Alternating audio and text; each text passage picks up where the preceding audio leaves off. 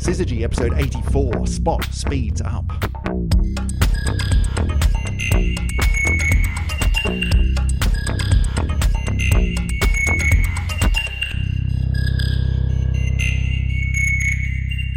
And welcome back for another edition of the Syzygy podcast. My name is Chris Stewart, and joining me fantastically on the other side of her office desk is Dr. Emily Brunsdon. Hi, Emily. Hello, hello. You've had a busy week.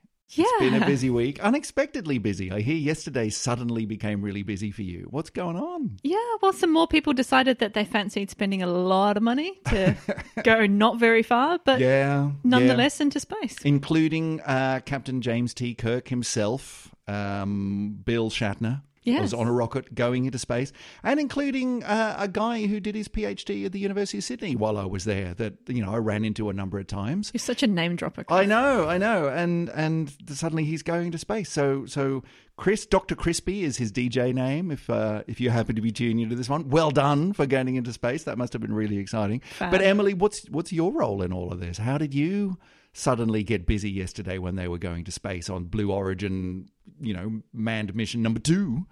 Well, apparently, if you just take the prefix of astro, you can apply that to a lot of different fields that I am supposedly an expert in. All right. So you've graduated, have you? You've gone from, hang on, there's something about the moon, let's get Emily, because she's Moon Girl, to this is space, right? Who do we know who does space? Emily, let's get Emily on. So who were you talking with yesterday? Yeah, so I had a chat with Sky News for a little while during the launch, and obviously coming back down again as well.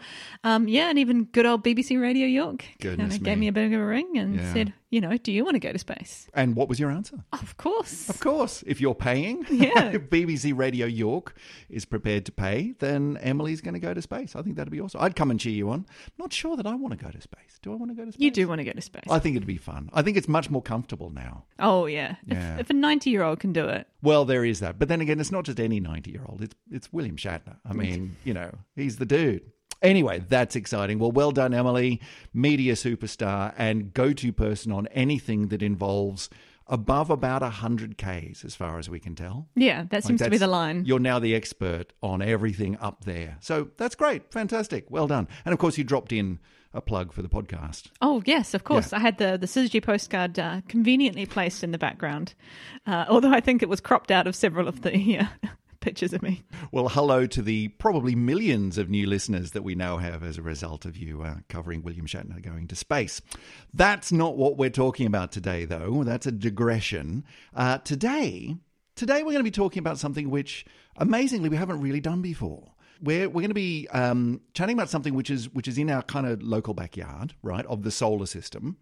And in the solar system, there are a bunch of really iconic things, right? If you think about how would you describe, or what picture would you find to describe the solar system? People might go for the rings of Saturn. That's a really iconic picture, right? They might go it's a favourite of many people who indeed need to look at other planets a little bit harder sometimes. Well, remind us what you like. You have a thing about this, don't you? You think that Saturn's a bit of a prima donna, and your favourite planet is Venus? Mercury. Oh, Mercury. Mercury. Rocky little hot Mercury. But yeah, it doesn't get a lot of love except from this particular side of the astro podcasting world. So Mercury, big shout out. But I don't know that many people would be going, oh, Mercury is the iconic planet in the solar system. Probably not. No. Maybe more should, but I'm guessing not many do. But then you've got, you know, the sort of rusty red rock of Mars, the red planet. You know, there's that. But one of the other really iconic ones is the biggest planet in the solar system. It's Jupiter, and in particular, one physical aspect of that planet. Its big spot. Its big red spot. Right. This is an iconic thing in the solar system, and we've yet to talk about it. So it's here we are. Crazy. How did we get this far? Episode 84. The reason that we're going to talk about it today is because stuff's happening, right? Things change over time, and apparently Jupiter's big red spot is not quite what it used to be. So, Emily, what's going on up there on Jupiter? Take us through this one. Yeah, so obviously when we look at Jupiter, even through a relatively small telescope, in fact, if you're in the Northern Hemisphere at the moment, Jupiter's quite nice, particularly in the UK and the evening sky at the moment. Easy target for a little telescope. Mm-hmm. Saw it actually just a few nights ago when we were out of the Astro Campus. So very nice. Great target. And if you've got a small telescope, if you get it really nicely focused, you can actually even see this feature on Jupiter. Seriously? So you can see the spot, yeah. Wow. Like when you say small telescope, like how small is small? I can't predict exactly what the small limit is, but we can definitely see it with our 16-inch and I think with our 12-inch as well. Yeah, okay. So those are modest telescopes. It's not a pair of binoculars. No. With binoculars, you could see the moons, I'm guessing, maybe? Yes, you can. Yeah, you can. So, yeah, but I'm not talking about you have to go to kind of like the biggest research telescopes in the world to see this stuff. No. You can actually... So, wow, that's really cool. Okay. Because I've looked at Jupiter through small telescopes and binoculars and things, and I've seen the moons, which is cool enough. Like being able to say, oh, wow, those little dots, those are moons actually going around another planet. That's awesome. But haven't seen... the spot. So the fact that you could go and grab a modest-sized telescope and do that is really, really cool. Okay. So hence it being such an iconic thing in the solar system. So what's going on with the spot? Why are we paying attention to that today? Well, we've got some really exciting new research which has just come out from Michael Wong from UC Berkeley. I think Berkeley? I don't know. In California. If you're listening to this in California and you want to write in and tell us how we're supposed to pronounce that, please do. That'd be fun. Let's go with Berkeley, I think. Yep. Let's do that one. Yeah. And what they've discovered is that actually, instead of kind of being a spot that's swirling around at a constant speed, the outer edges of the spot are speeding up. Okay. I don't know if that's good or not. So let's delve into this. Is that a good thing? Can you even put good and bad on a large spot on another planet? Why don't we wind this back a little bit? Emily, what is it? What is this? Like it's big, right? When we talk about the big red spot, it's big on like grand scale. So what is this thing? How big is it? What are we looking at when we see that? Yeah, well, that's a very good question. And we don't have all the answers, but we can at least describe what the spot is to our best observations.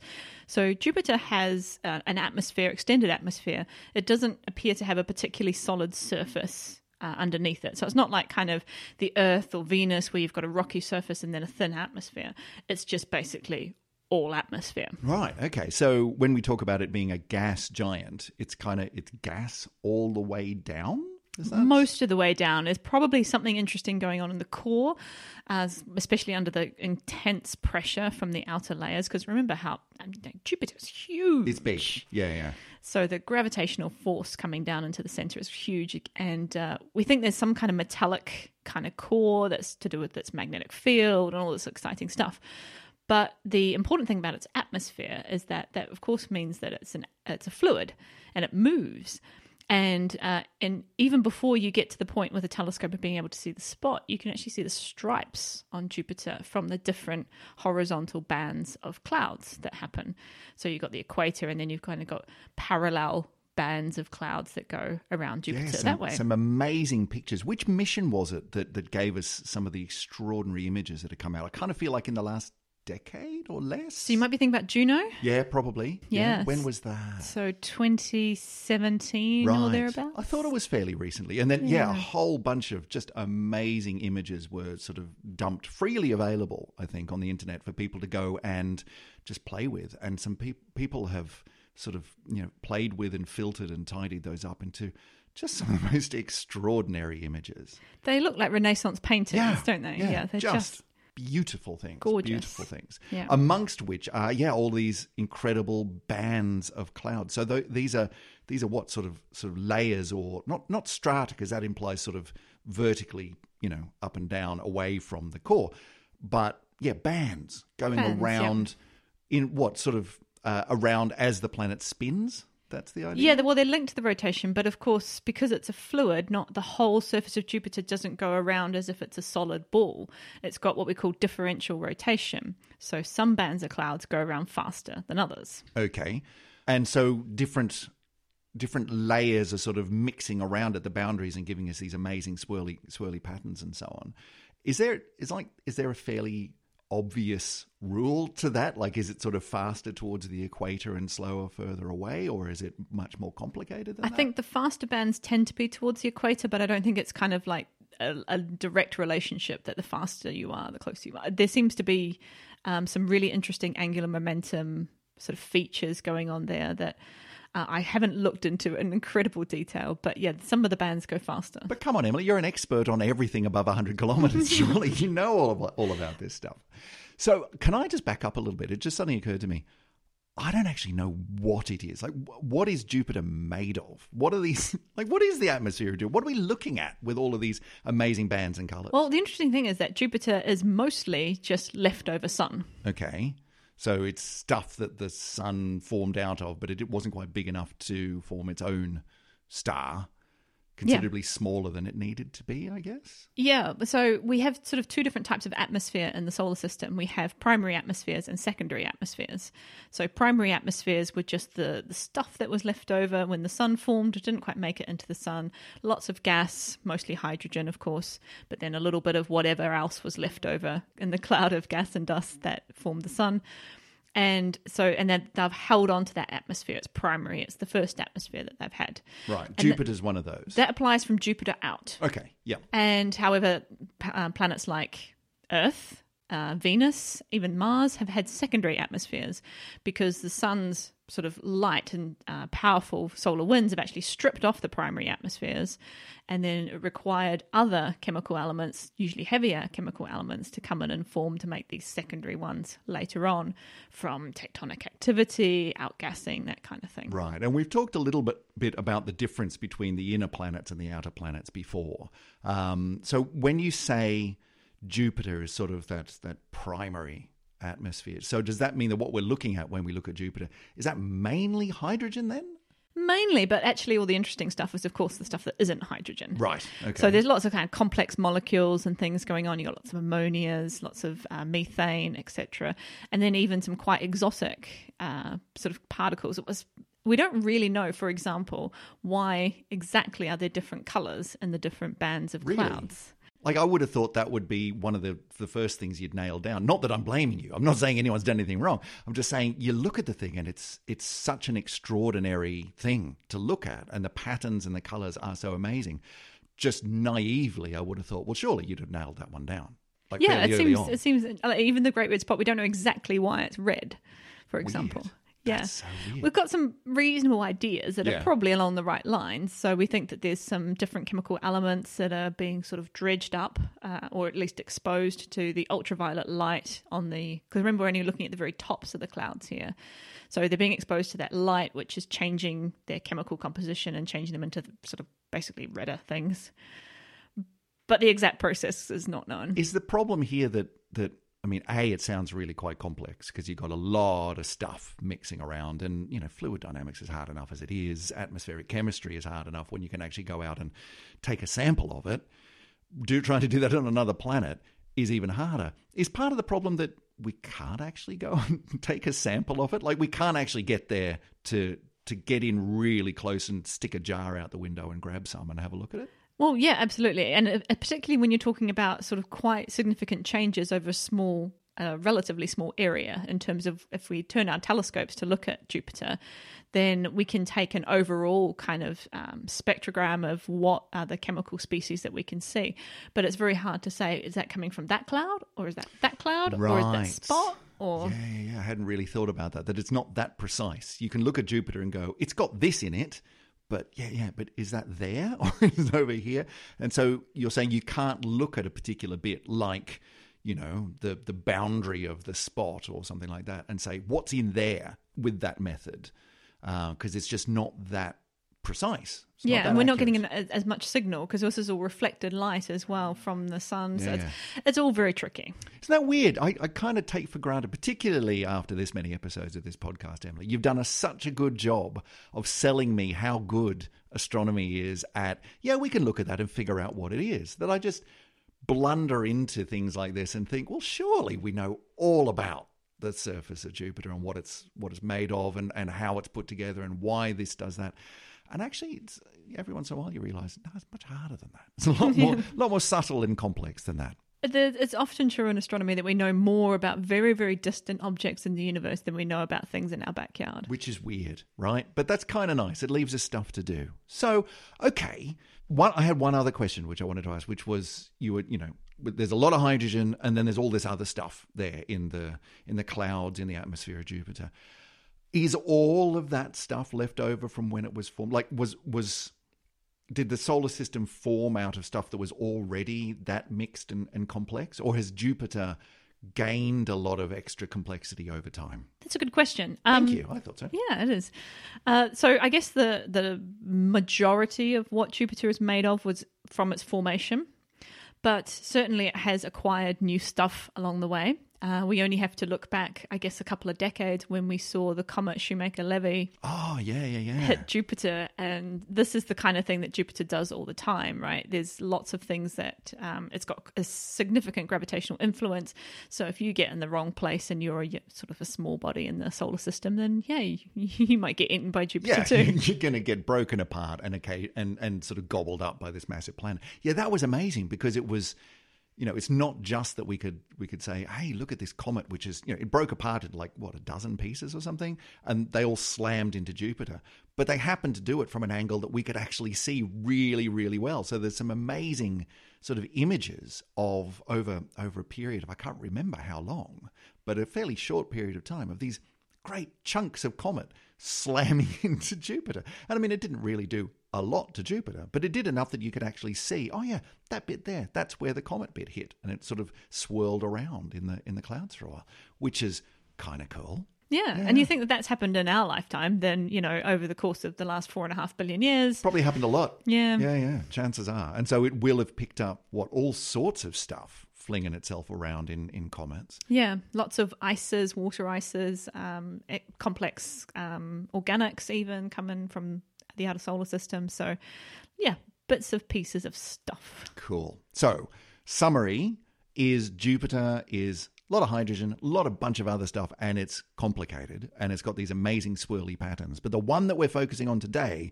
is the big swirly pattern known as the big red spot, the giant red spot, the great red spot. Does it have an official name? It's the great red spot. The great red spot. Okay. Yeah. So what is it? Yeah, we should have probably led with that. Well, let's bury the lead. We normally do. So what is this thing? Right. I think, and kind of, I'm trying to channel my inner meteorologist here. Okay. It's a counterclockwise high pressure region, also known as an anticyclonic storm. It's a storm, right? What you're describing here is a storm, and we get those, right? We have those here on Earth. It's a cyclone. It's the largest storm in the solar system. Well, okay, it's not just a cyclone. You could arguably say it's the cyclone, just as the James Webb Space Telescope is the space telescope. This is the cyclonic storm in the solar system. But for all of that, it's just a storm. Okay, so can we unpack that a little bit? There were a couple of different descriptors in there. Anti-clockwise? Yep, anti-clockwise. Counterclockwise, whichever way you want to say it. Yep. Not clockwise, the other one. The other way. Presumably that's because it's in a particular hemisphere, because that's what we get here on Earth, right? You get hurricanes or cyclones going one way in the north and the other way in the south. Good point. Yeah, I hadn't thought about that. So presumably that's the reason why it is on Jupiter as well? Probably. I mean, you've got lots of centrifugal centrifugal forces. Careful, we'll get emails. No. The forces. What are the forces called? Coriolis forces. Yeah. Thank you. Knew it started with C. Yeah. There we go. It's not like these are relevant to my research at all. No.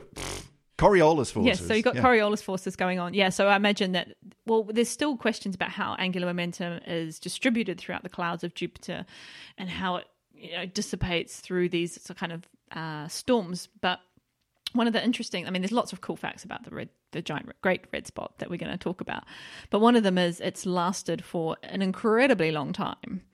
At the upper estimate, we reckon it might be 356 years old. 356. Like, I was almost waiting for you to sort of 1,000, million, billion, wouldn't have been billion. So 356 is a long time, but not on astronomical scale. Well, this is how long we've been observing it for. Right. Okay. So it's at least that, and quite possibly much longer. Yeah. But at least that. And I guess that raises the interesting question of, like, how long would you expect something like this to last for? Well, like if we've been watching it for several hundred years, you might, and humans have been pretty good at that throughout our history. Well, if it's been there as long as I can see it, it must have been there forever, right? So clearly the spot is just a thing that Jupiter has and it'll be there forever. But that's not the case because it is changing, right? It is changing. And what's interesting is that we thankfully do not have storms that last hundreds of years here on Earth, right? And the main reason for that is because the energy or the angular momentum is actually dissipated by friction through the rest of the atmosphere. So it basically runs out of steam. Right. Whereas in the atmosphere of Jupiter, that's not so much the case. There's not that way to dump the angular momentum to get it out of the storm, basically. So it's very, very likely that this storm will last for a long time yet. At least current predictions say it should last at least another 50 to 60 years based on very conservative models. But who knows? It could be thousands of years old. It could go for thousands of years in the future. That's an amazing idea that like I really do have it's such a part of Jupiter, if you were to draw, like even any kid who's spent any time learning about the planets, if they were to draw planets, they'd probably draw Saturn with some rings around it. And they would probably draw a Jupiter with a spot on it, fairly high probability. And the idea that, future generations of children, not many down the track, would not do that because it's not there anymore. That's kind of weird. Yeah. We don't normally have in astronomical scales something that prominent being that time scale. Kind of feels to me like it's either over like that, or it lasts for effectively forever. I can't think of many other things which are sort of on the almost human time scale. Yeah, it's interesting. I mean, even though your example about Saturn's rings, we just found out, was it a couple of years ago, that they're probably only, 10,000 years old, and the dinosaurs may not have seen them. So had the dinosaurs been able to get their tiny little arms up to hold a telescope, they may not have seen the rings. Yeah, I hadn't really thought about that. But even then, 10,000 years is a long time. Whereas hundreds... Yeah, well, I'm not saying that it really is 1,000 years. Maybe it will be another 10,000 years, the spot. If the spot is still around in 100 years, I won't hold you personally responsible. Okay.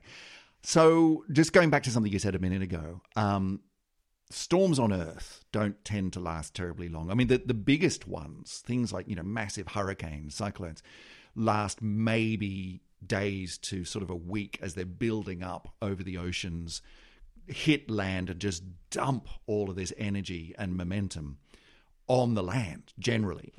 Or maybe they'll head back out over the ocean and just slowly dissipate all that energy back over the ocean. But it's sort of a timescale of maybe a week, right? Smaller storms, hours to a day. It might be brewing up and then dump all of its energy. This one is considerably bigger, but is what you're also saying that there's just presumably less of a mechanism for it to actually lose that energy. Yeah, exactly. And transfer it somewhere else. And so it just keeps going, swirling around. Yeah, exactly. Yeah. Very cool. Yeah, so it's very interesting. And if we think about the rotation of the spot, because I sort of like to sort of figure out, like, well, what does that mean, the spot's rotating? It's actually, again, it's not rotating like a solid body. So what's really cool is that the ring, that's the outer sort of boundary edge of the spot as you would draw it, that's the bit that's rotating quite quickly. So that's kind of going around once every 6 days or so. Wow, that quick. Yeah. Because it's a big thing, right? Yeah, absolutely. Do you have any stats on it? I've got you some stats on this. Yeah. How big is the spot? Because it is big. That much I know. It's that question does actually depend on when you measured it. Right. Okay. But we'll come back to that. All right. Currently, in around 2017, when the last sort of precision measurement was that I could pull out, was 16,000 kilometers wide. Okay. Can we put that in some kind of context? What's the diameter of the Earth? It's about 1.3 times the diameter of the Earth. Wow. That's a really big storm. Yeah.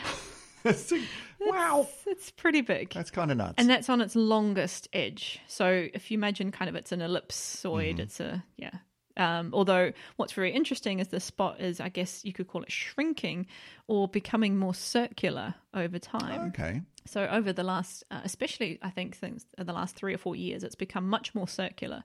And there's some really interesting sort of pictures of you can get from going from almost like really long, not quite cigar, but, quite squashed circle coming up to being a much more circular shape in 2020, 2021. Has it been sort of changing like regularly over time, or does it sort of squish and squash and get bigger and smaller? Or has it just been slowly running out of juice over those 300 years that we've known it's there? Well, this is a really difficult question because the measurements that we have that are precision measurements are really only ever happened in the last couple of decades. Right. Yeah, this is where it gets hard. Yeah.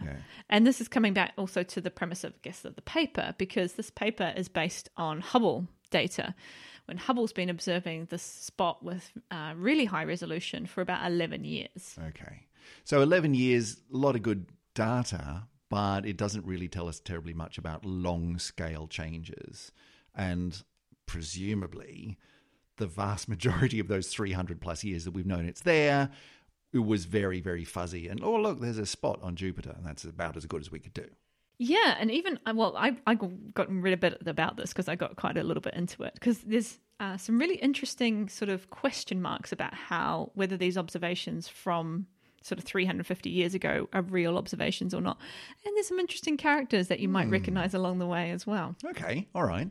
Well, shall we delve back and do a little bit of history then? History of the spot. Let's do it. So, of course, we've been observing Jupiter with the naked eye since people started looking up, let's be honest, right? Sure. But it wasn't until we had the application of the telescope, or the telescope applied to astronomy, that we started to see some of the more detailed things going on, which of course meant you're talking about the 1600s. So our first maybe record of Jupiter's Great Red Spot comes in 1665 from a name you might be familiar with, which is Giovanni Cassini. Ah, yeah, okay. Yeah. So Cassini was...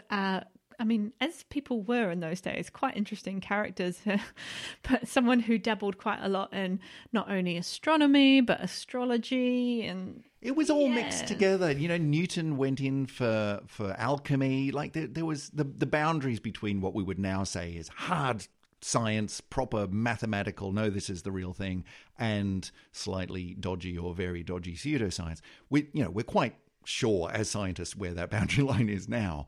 But it wasn't always that way. No, it wasn't always clear what was worthy of scientific pursuit and what was a dead end, because there's just nothing there. And astrology, look, people have been trying to predict the future through the stars for a really long time. Maybe, maybe not.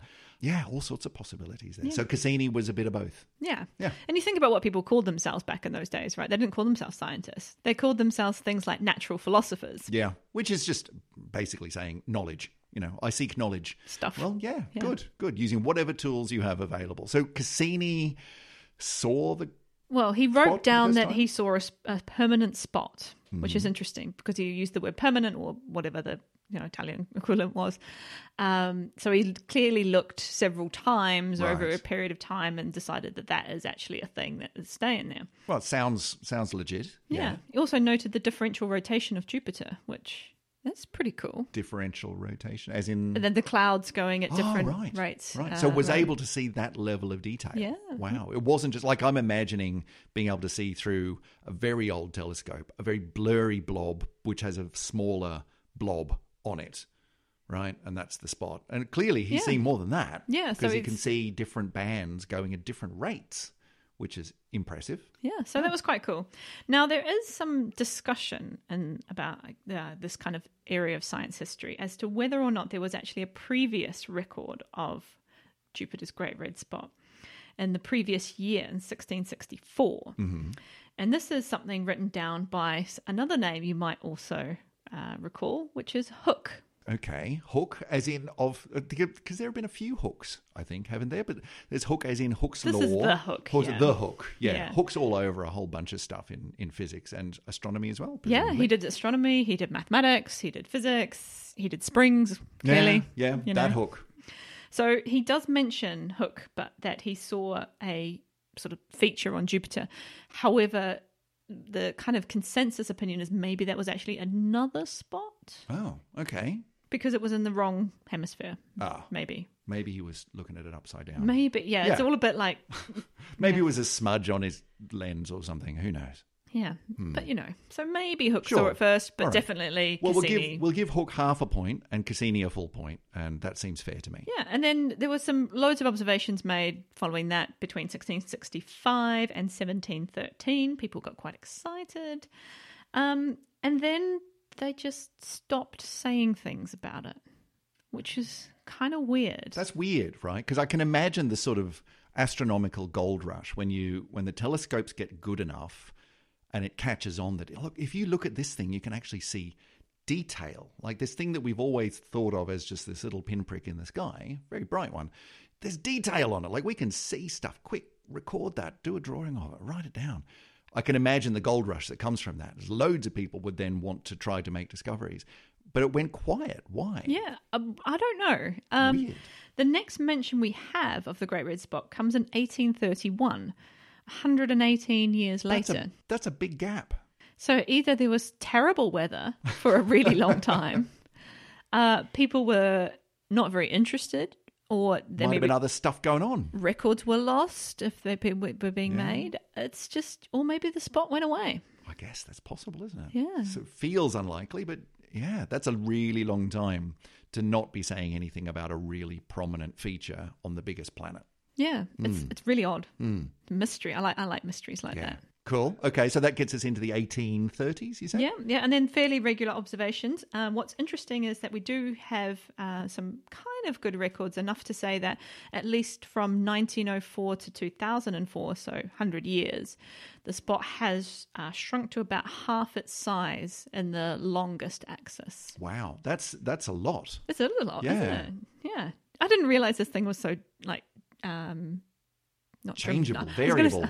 I was going to say dramatic, but yeah, I guess it is. I guess it is dramatic. Well, again, for something which I don't know, maybe I'm the only one, but something that feels to me like such an integral part of this big planet, for it to be so changeable over relatively short, human scale timeframes, is really surprising. And have we, like, it sounds from what you're saying, like what we've recorded is it getting smaller. Not that it, from this time to this time, it got much bigger and then suddenly it turned sideways. And that, no, it seems to be, everything you've said so far is it's getting smaller over time. Yeah. I mean, in one axis at least. So it's not like it's not shrinking away to nothing because the other axis seems to be staying relatively stable. So what it's doing is going more from oval to circle. Right. And based on the past 100 years of change, if you just push that model forward, which is maybe not necessarily a good thing to do, but it's an interesting thing to do. So sure. Yeah, then it's going to be circular by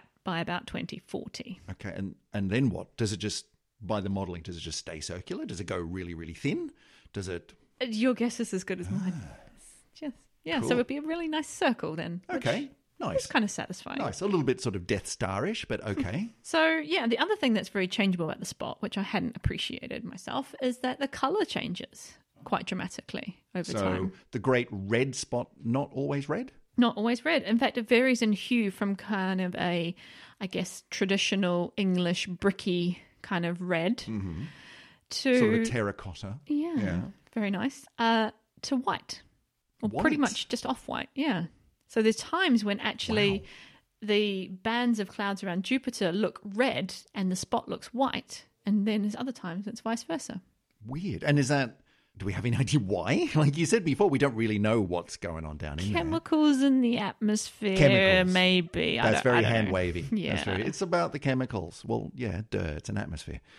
Ah, cool. Okay, so the Great Red Spot is not always as great and it's not always as red. So, okay, 2 for 2 there. We might have to go for the little white spot in the future. It's still a spot, though, so I guess we've got that. So we were sort of working our way through in history, and we got through into the sort of towards the present time. You said before that we had some really good observations from Hubble, but how have we been looking at Jupiter over, I don't know, the last several decades, the era of modern astronomy? We've obviously had a couple of missions to Jupiter. Have any of them had a really good look at this feature? Yeah, absolutely. I mean, this is where, like you were saying, the images, say, from Juno, even since the Voyagers had Jupiter flybys, right, to look at. Yeah, of course, and that would have been, what, in the 70s? 80s, 70s, Well, 80s? how long did it take to get there? Yeah, a little while. But yeah, okay. So, yeah, as long as we've been sending stuff to the outer solar system, we always get it to fly by Jupiter if we can, because it's handy to get you that little bit slingshot. Yeah. I mean, it gives you the speed boost, right? Yeah. And so you may as well take some good pictures while you're going past. But what I love about this piece of research, coming back to, I guess, this particular paper that we're talking about, is that it's using Hubble data. Now, even in our last episode, we talked about, touched on the fact that even Hubble is not irrelevant now, right? It's still going and it's still doing good stuff. It's more than 30 years old, but even this last decade, which is the decade where these observations have been based on, it plays an incredible role in our understanding of our solar system because it's an instrument that has time, so you can point it at Jupiter fairly regularly, and it has been pointed at Jupiter fairly regularly to look at its surface features, and it's got the resolution to be able to measure those features. So I think the smallest feature that we can measure with Hubble on the surface of Jupiter is about 170 kilometers across. That's pretty small. When you're talking about like a spot which is in the order of 1.5 Earths across, to be able to see features down to 100 or so kilometers, that's impressive. It's very impressive. From something here. Yeah, yeah. Hubble's just around planet Earth. And so it does also, I guess, highlight again something we said last week, don't to hark on about it, but, James Webb is going to, again, be able to look at these planets in even more high resolution. So that's exciting. And James Webb being, as we did discuss, almost exclusively in the infrared, is there stuff that we can learn about Jupiter looking down in the infrared? There must be all sorts of things. Yeah, super useful. It's kind of like thermal imaging, right? Right. And even the spot has, it's slightly, I think it's cooler in the center than it is surrounding it. So there's a temperature difference. So you can measure that when you're looking in the infrared, which is quite cool. Very cool. I like that. And just going back to Juno for a second, because that was, what did you say, 2017? Around about, yeah. So remind me, because that, even just in the name, Juno, like it's about Jupiter, that's what it's doing. What was Juno designed to do? Like it gave us a lot of beautiful images, but as we've discussed, beautiful images is not synonymous with astronomy. There's more to it than that. So what was Juno about? So, was exploring Jupiter and its moons as well. So we have spoken in some really early episodes about some other results from looking at particles that were detected in some of the plumes coming off Io, I think it was. Yes, I think that's right. That sounds right. Yeah, so we have, and geez, that was an early episode, wasn't it? That was a long time ago.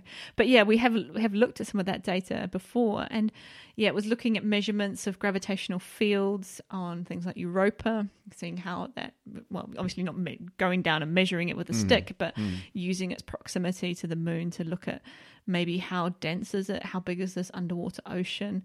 So there were loads of science questions that Juno was up to. And it was a very successful mission. All right. So, Emily, we've kind of danced around this one, but I think it might be time for another Emily Brunsden patented stat attack. So can we have a Jupiter statistical rundown here?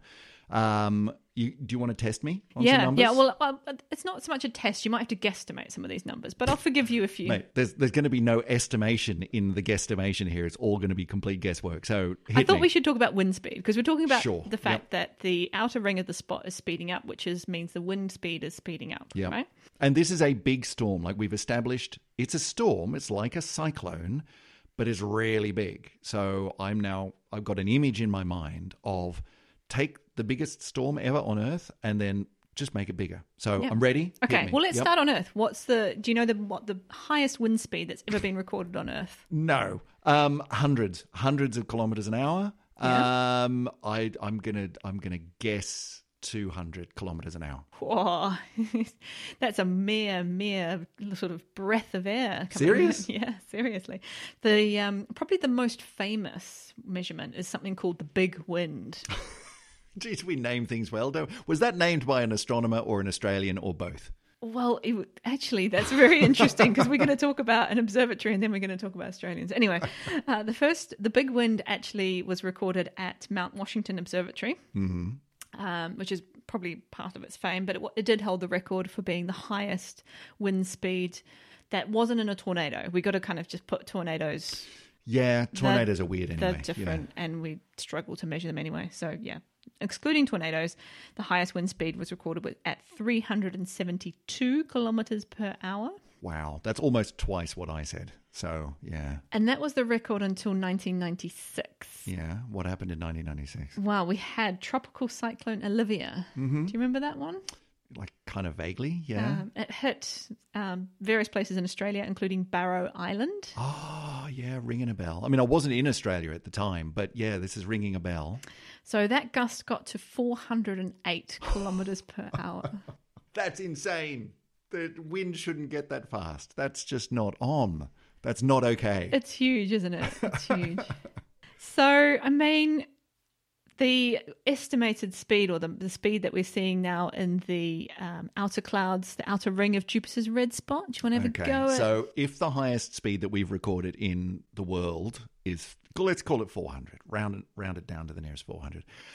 Jupiter's a lot bigger, but then again, I have absolutely no idea of the relative atmospheric thicknesses and blah, blah, blah, blah, blah. So I'm going to guess it's faster. And I'm going to guess it's faster by a factor of 2. Ooh, so I'm going to say 800. Interesting. It's not that high.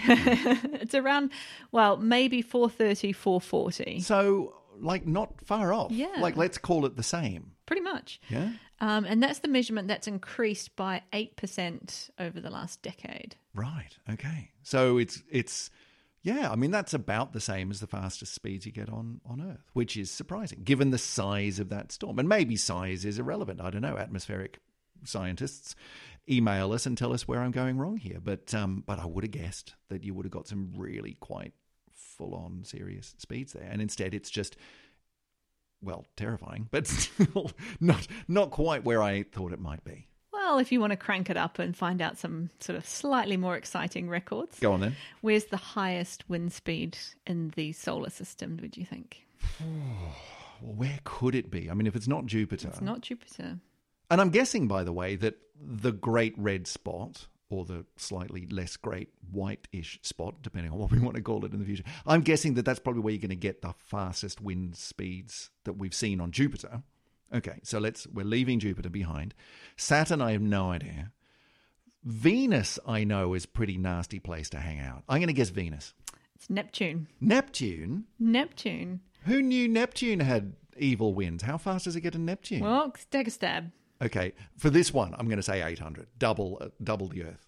Yeah? You're going to have to more than double again. Seriously? 1,770 kilometres per hour.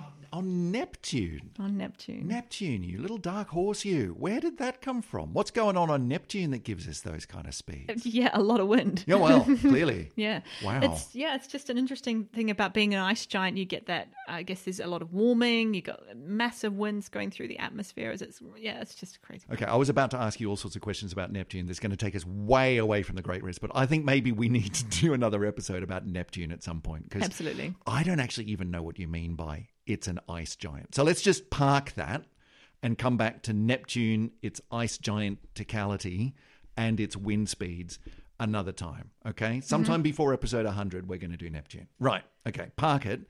Yeah. Final one. Yep. We have got a record for the highest speed, I guess, modelled, probably more than measured, on an exoplanet. Mm-hmm. Do you want to ever go? Oh, we've done shows about this before, Emily, where we've talked about exoplanets, planets around other stars, where there's been hideous wind speeds which blowing around shards of glass that are precipitating out of the atmosphere. And so I'm going to guess it's up in the thousands of kilometers an hour. Like, let's say 3. 8,700. Like, the universe is terrifying. You got all this space and it's cold, and then you come across a planet and go, oh, what's this like? Oh, it's 8,000 kilometers an hour and it's horizontal glass rain.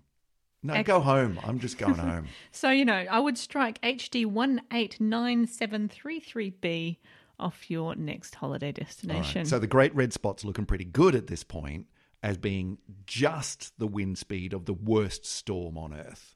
I'll take that and run. That's insane.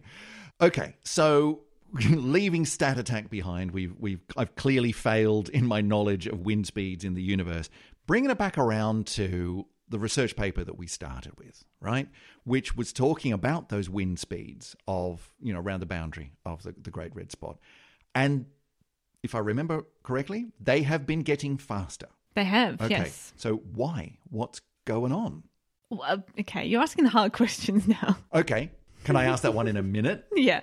Let's start with, we'll just remind everybody that what we're looking at is, say, wind speeds of maybe 400 and something kilometers per hour, increasing by, maybe 8% over a decade, just over a decade, which, if you kind of track that into future, is fairly terrifying. But anyway. Yeah. I mean, if that continues, that's not a great trend. But, who knows? Who knows? So it's gone from let's call it 400 to let's call it 440. It's gone up by roughly that amount. Yeah. Yeah. Why? I mean, because the storm is slightly changing, because the atmosphere of Jupiter is just slightly changing. I don't think we've got a particularly succinct, pithy answer to that. Right. But I mean, with a system which can, over a period of time, change the size, at least in one dimension, of this storm by like a really significant amount. Like, didn't you say it had sort of halved in 100 years? Yeah, halved in 100 years. To then change wind speeds by, let's call it 10%, is not hugely surprising. Like, there's a lot of angular momentum and energy to be shuffled around here. Yeah. And when you're changing the dimensions of this thing so significantly over the course of 100 years, then, it's all got to go somewhere. Absolutely. And yeah. So an increase in speed of one part of it or all of it of 10%, I'd buy that. Sure. That kind of makes sense. I guess where it becomes particularly relevant is that these kind of measurements, which are not easy to make, let's be honest. You sort of think, oh, yeah, we'll look at it, we'll watch it for a while and see how fast it goes. Doesn't really work. It's not that easy? No, it's not that work. What you've got to do is kind of generate vectors, which are little arrows that represent both distance and time, so basically speed of a particular point.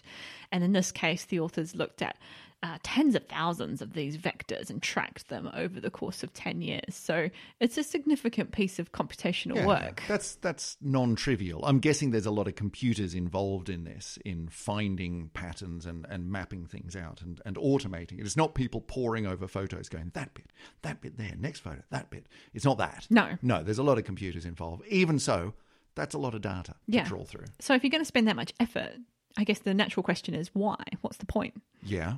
I mean, sometimes we do things, Emily, just because it's fun. But I'm guessing that there's a better answer than that. Not a lot of scientific research gets funded because it's fun. Oh, come on. Putting the fun back in funding? Oh. So why were they looking at this? So this is all to do with the fluid dynamics and understanding atmospheres, because let's face it, we've got very different atmospheres here in the inner solar system, which we can study. And like from all accounts of people that I know who study even Earth's own atmosphere, there's a lot to be kind of found out more that we don't know and understand. It's hellishly complicated.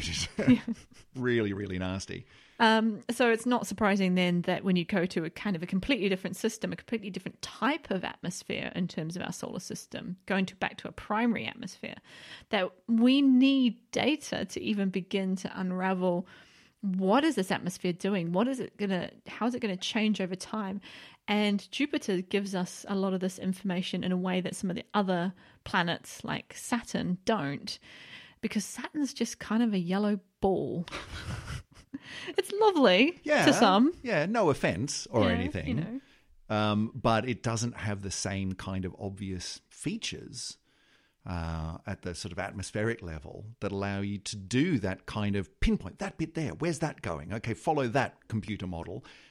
It's much harder / impossible to do. Yeah, so Jupiter's a great testing ground. So if we want to understand where is the energy coming from, where do these storms come from, how long do they last, what effects do they have on their host planet? And then that instantly tells you that the next question would be, well, how does the stuff that we learn about our solar system apply to planets in other systems? How do we find out if their atmospheres are lovely and nice like Earth's, or horrible and nasty like Jupiter's? Absolute hellscape. Or even worse like Neptune's. Yeah, because it's all model based, right? Yeah. And so models depend on some really good guesswork, some really good theory, and a whole lot of data. And then you just iterate that, run your model. Does it match? Put more data in, make more educated guesses, get a few more equations, put more data in, cycle. And so observing the hell out of Jupiter helps those models. Absolutely. Yeah. So it's cool. I mean, I love it how that... Okay, we don't always have to go to exoplanet science. I know it's sexy and exciting and... But why not? Do it anyway. In my opinion, maybe slightly overfunded. But only compared to other areas of stellar physics. But no, I mean, honestly, we don't always have to take that leap. But I think it's interesting too in this case.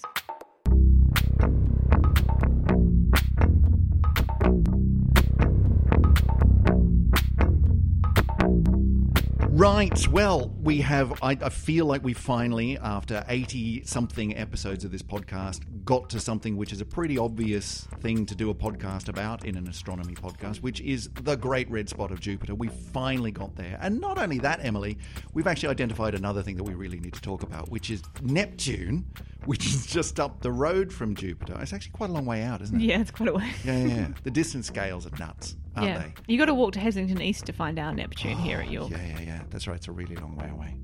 All right. Well, look, we'll do that in a future episode. But listen, if people want to get in touch with us and correct any of the, I don't know, idiot mistakes that I've made during the course of these various podcast episodes, or suggest an idea for a future podcast, like, I don't know, Neptune and its iciness, then are there ways that they could do that, Emily? How could people get in touch? Oh, we have all of the ways. We have our own website, which is syzygy.fm. That's SYZYGY. Well done. Yes. I can do that now. I've been practicing. Very good. Episode 84. You're really, really good at that. Yeah. Yeah, you can find all of our past episodes, all of the info, all of the links, all of the pretty pictures, everything, as well as a contact form where you can send us your thoughts and ideas and applause and congratulations and love. So you can do that through the website. How else? You can do it in a fewer characters in your favourite form of Twitter.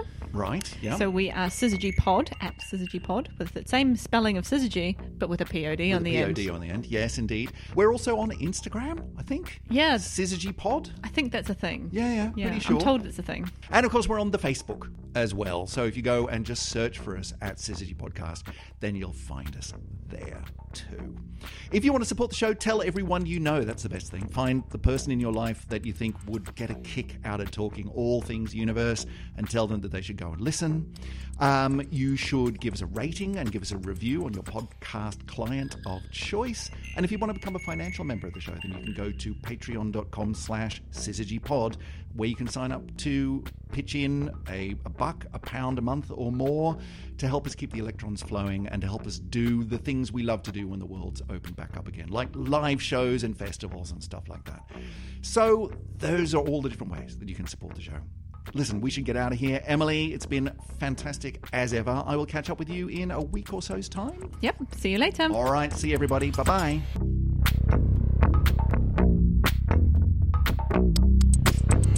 You know how, like, in the 90s and so on, there was all these, like, films about tornado chasers and how, like, mad they were. Yeah. And they do crazy things like, there's a big tornado. It's the biggest tornado we've ever seen. Quick, drive our truck towards it. Go, go, go. And then we'll throw something in. It was just mad, isn't it?